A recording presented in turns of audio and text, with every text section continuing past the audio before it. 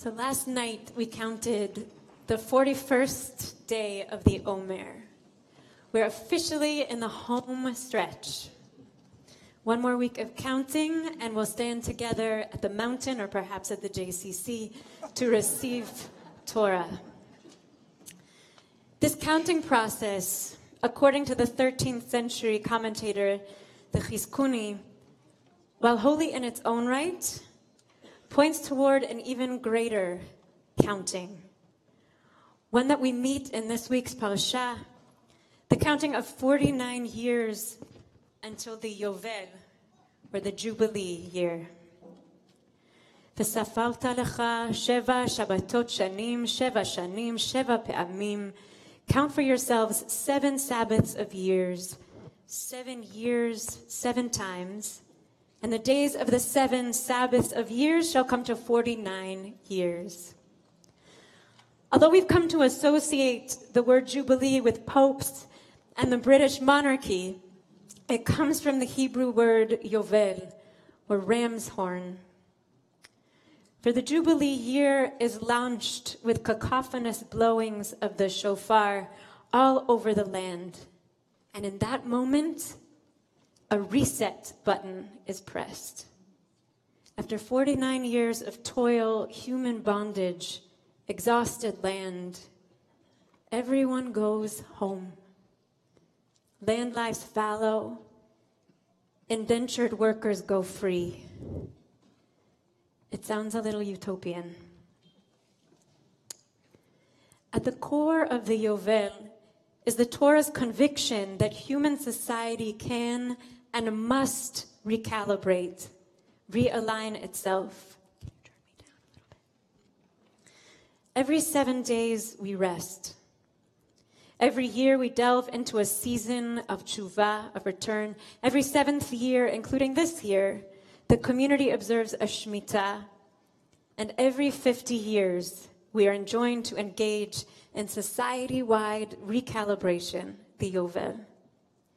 According to Rav Kook in his introduction to Shabbat Haaretz, and this is a translation published by Chazon, the life stream of the Yovel is sufficiently potent to correct the deviations and the turpitudes of the past, and to restore the conditions of life of the nation to the original state of its tender infancy. All systems back to original settings. Worldwide tshuva. Okay, so if you were to guess on which day of the year the Yovel begins, what would it be? Okay, Sunday's one guess.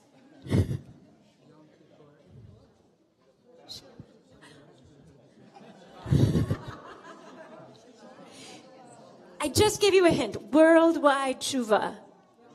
Yes. This year of full-bodied liberty and rest is proclaimed on Yom Kippur. And I want to come back to Rav Kook. He says the supreme spirit of total forgiveness that pervades every individual on the Day of Atonement rises here through the sanctity of the Yovel. And the nation, imbued with a spirit of repentance, endeavors to rectify the distortions of the past. So over a 49-year period, we as a society go off course, off mission and purpose.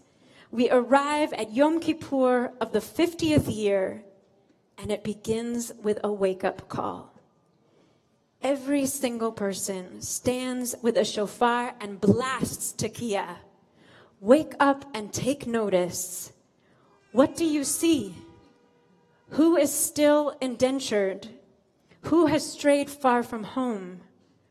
What land has been exhausted past recognition? And in that moment, the Torah says, Ukratem dror ba'aretz, lechol yoshveha. Proclaim liberty throughout all the land, unto all the inhabitants thereof. Does that ring a bell? So I want to share a story. When my mentor's father was a boy and what is now Moldova, the Rebbe in his cheder said to the class, and I'll ask your forgiveness for my accent, "Children, they say that very far away there is, let me try and go back.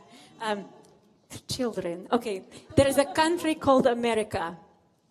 And in that faraway country called America, there's a city called Philadelphia. And in that city called Philadelphia, there's a bell. They call it the Liberty Bell. And they say that on this bell are written words from our book. Proclaim liberty throughout the land and to all the inhabitants thereof. Frankly, I find this hard to believe. Why would they write our words on their bell?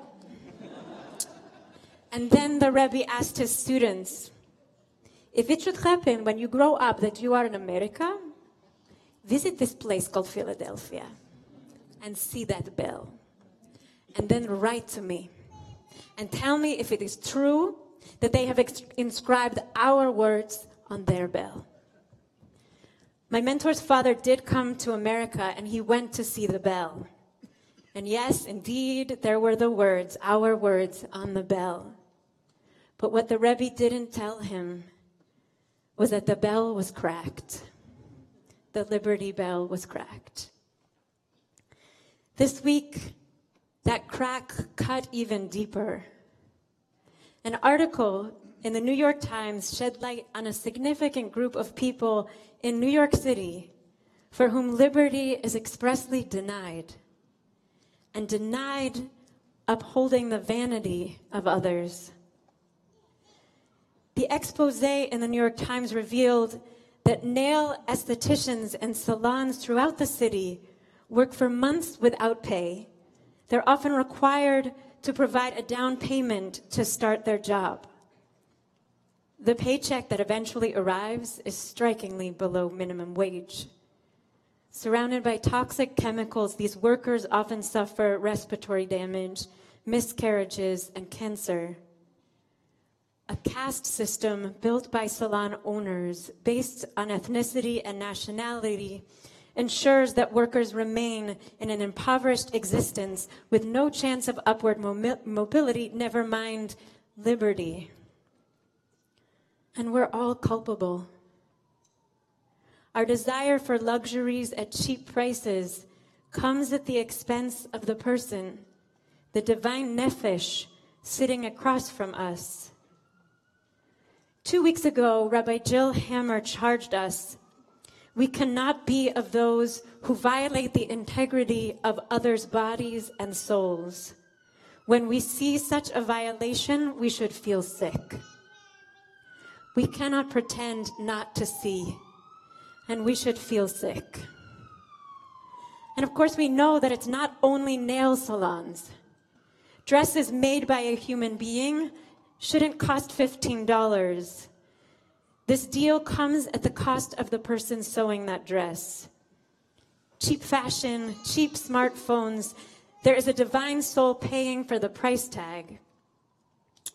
According to an op-ed in the Times yesterday, we live in a, quote, sweatshop economy. And Americans have gotten used to its bounty of cheap services and goods, basking in ever cheaper luxury, while ignoring the pain and injustice that make it all possible. Fires in factories in Bangladesh, and this week in the Philippines, over 100 years after the Triangle Shirtwaist Fire. Hundreds of people killed because the exits from the factory floors are barred. The major clothing retailers, the Apple Store, the nail salons, they want us to not see these violations and keep looking the other way. The system is so deeply embedded, and we have to look, and we have to act. We need a Yovel, a Jubilee, like nobody's business. We need to wake up and take notice, and we need to proclaim liberty for all inhabitants. But here's the thing. No one knows when the Yovel year falls. heapcal.com and Chabad can't even attempt to calculate. There hasn't been a Yovel since temple times, if there ever was one. But what we can do is begin counting and accounting incrementally toward it, step by step. Sfirat HaYovel. So nu, what would counting look like? It might look like standing in solidarity with nail estheticians and demanding that salons meet a certifiable standard of fair wages, hours, and that owners use non-toxic nail products. It means supporting organizations like New York Healthy Nail Salons Coalition that educate workers on rights and consumers on how to be influential allies. It means educating ourselves, opening our eyes to slave labor practices around the world that we unconsciously support. You can go to slaveryfootprint.org. Has anyone ever been there? I see a few hands. And you can learn about what products there are in your bathroom, what food in the kitchen was cultivated on the backs of unpaid or barely paid workers. You can find an online yellow pages for sweat-free, fair trade retailers at Green America. We need a Yovel that is much more far-reaching than these actions. But all I know how to do is to begin counting with incremental change. Ukratem dror ba'aretz lechol yoshveha. And you will proclaim dror, liberty. Just as shalom, just as peace is not only the absence of war, dror or liberty is not only the absence of a taskmaster, yours or anyone else's. It's a pure, shining liberty.